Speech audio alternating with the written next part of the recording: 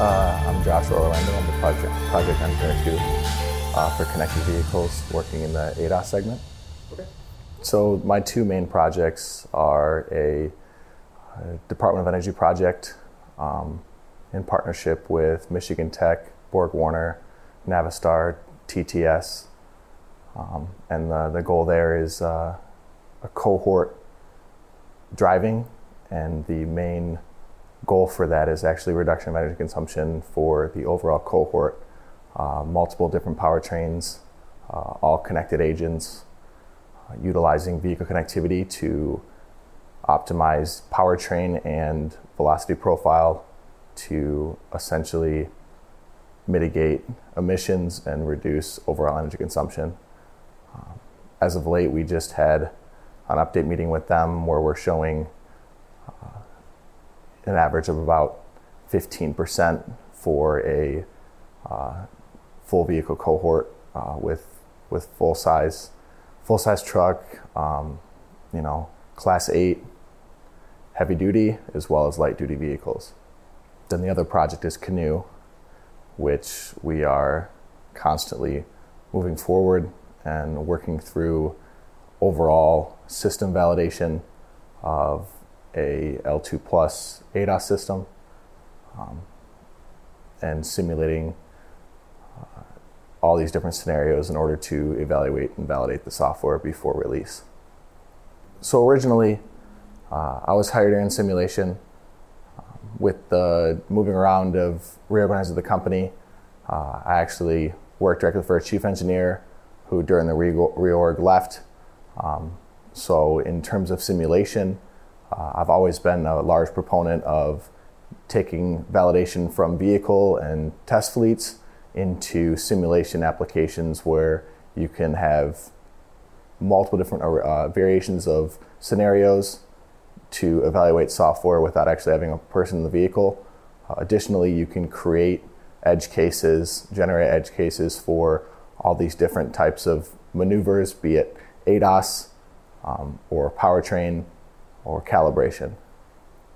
So with that, when you move into the simulation world, you can do multiple test runs at your desk rather than being in a vehicle, traveling around trying to find these different scenarios or make them happen with either,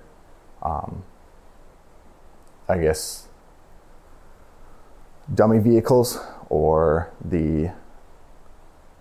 a scenario that you kind of have to create with multiple vehicles on the road, where you can take this into the simulation world in which you can just create it, replicate it, change a bunch of additional parameters, and then at that point you also have a very predictable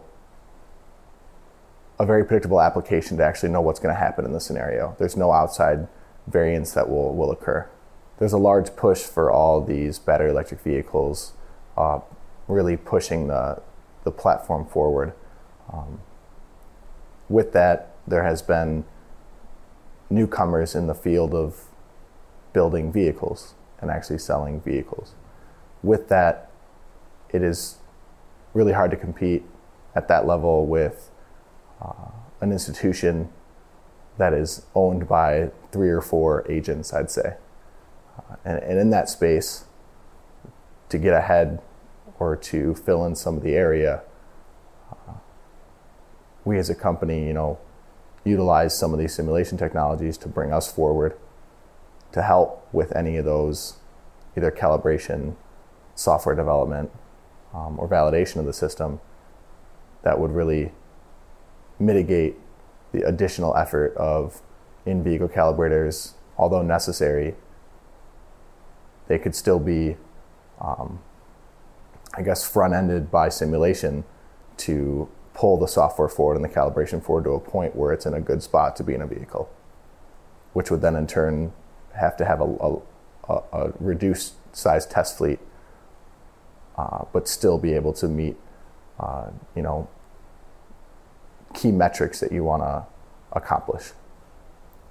Predictive energy management, or PREM, is the utilization of connectivity to create a horizon for your vehicle agent, however you want to call it. It could be an industrial factory, it could be a school, it could be the grid, it could be a vehicle, And at that point, you want to create a predicted horizon of what the next 10 seconds or 200 meters or any type of future bounds of the agent, to then optimize a portion of that agent for energy consumption.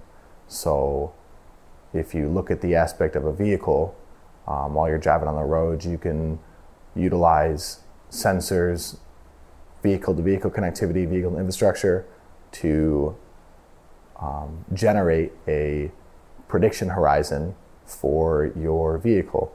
From there, since you have that prediction horizon of what may happen, you interpolate that into optimizing either the powertrain or the vehicle velocity for energy consumption. And it can be pulled past energy consumption at that same point in terms of, if you look at a fuel cell, how often can you, or how quickly can you change how much request for energy is coming from that fuel cell, the ramp up time, and just overall flow of electricity and hydrogen in the system. It's not immediate. So you have physical limitations of the system that you have to abide by, and you can optimize just that example with a prediction horizon and knowing what's coming next, and start to get your system in an efficient and feasible area for the next time step in which you're going to apply those conditions.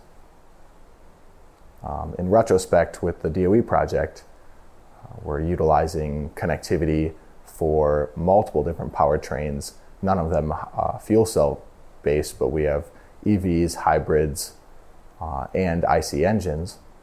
So a couple examples that we look to optimize on that given project would be velocity, gear state or shift cycles, and then finally going towards, torque split of a, hybrid powertrain between the engine and the IC motor and the E motor,